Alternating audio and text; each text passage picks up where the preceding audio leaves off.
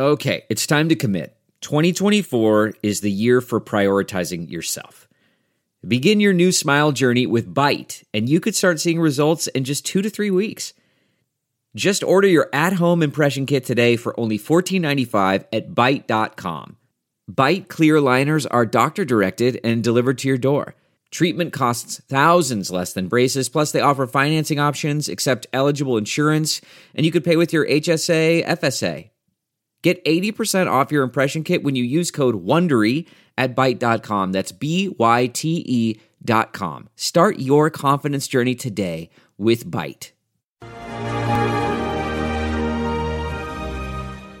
Hi, everyone. Judge Andrew Napolitano here for Judging Freedom. Today is Thursday, August 25th, 2022. It's about 2:45 in the afternoon here on the East Coast of the United States. Late yesterday evening, Pete Arredondo was fired.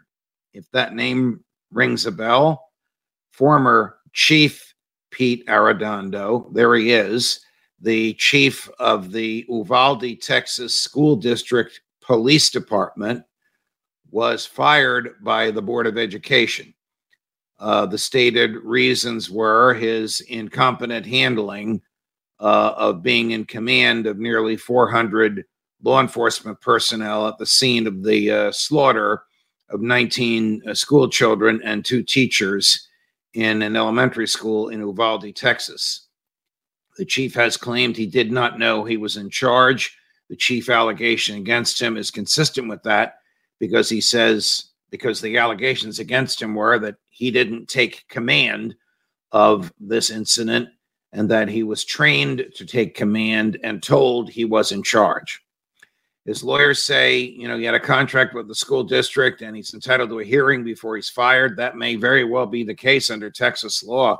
There may very well be litigation over this, and we may find out that higher-ups were the fault of this. I don't know. It appears to those of us who watched this that the chief's behavior was utterly incompetent, profoundly incompetent. Just think of the strongest adverb you can to define incompetent, and it would apply to him. He allowed the slaughter to go on. He didn't take charge. He actually held back the 384, 96, I forget the number, slightly under 400 officers that were there. It wasn't until some of the Border Patrol officers, who are federal officers, just pushed their way through and said, the heck with this, and blew away the killer. Of course, by that time, the children and the 2 teachers were dead. Some of them could have survived had they been brought to a hospital sooner. All of them might have lived had the chief and the Arredondo, or his name is Arredondo, forgive me, and the Uvalde School District Police Department done the right thing. This is one of the great tragedies of law enforcement in modern times in America. It also points out the need for personal weapons. The police can't always be there. And even when they are there, one killer against nearly 400 cops, and the cops did nothing.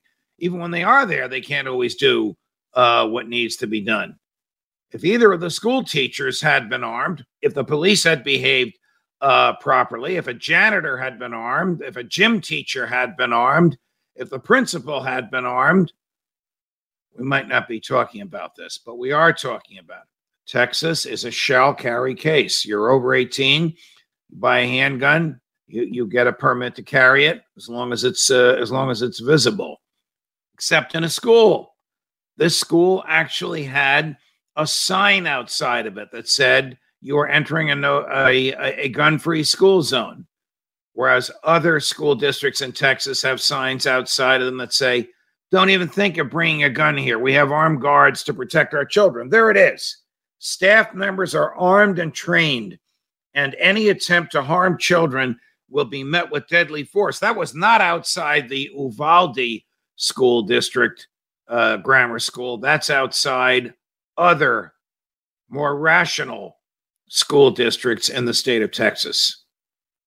So I don't think we've heard the last of this. I am not a fan of Beto O'Rourke, but when he interrupted the press conference that was being given by the governor by the state police officials, by the mayor, by the Board of Education. Everybody involved in Uvalde was there, and he said, "You failed to protect children." He was right. He was right. And I think we're going to find that there were more failures than just the chief. I'm not saying he's the scapegoat. His behavior was fill in the blank, the most incompetent imaginable. But I do believe there's more blame here, and we will soon find out at whom it will be aimed. Judge Napolitano for Judging Freedom.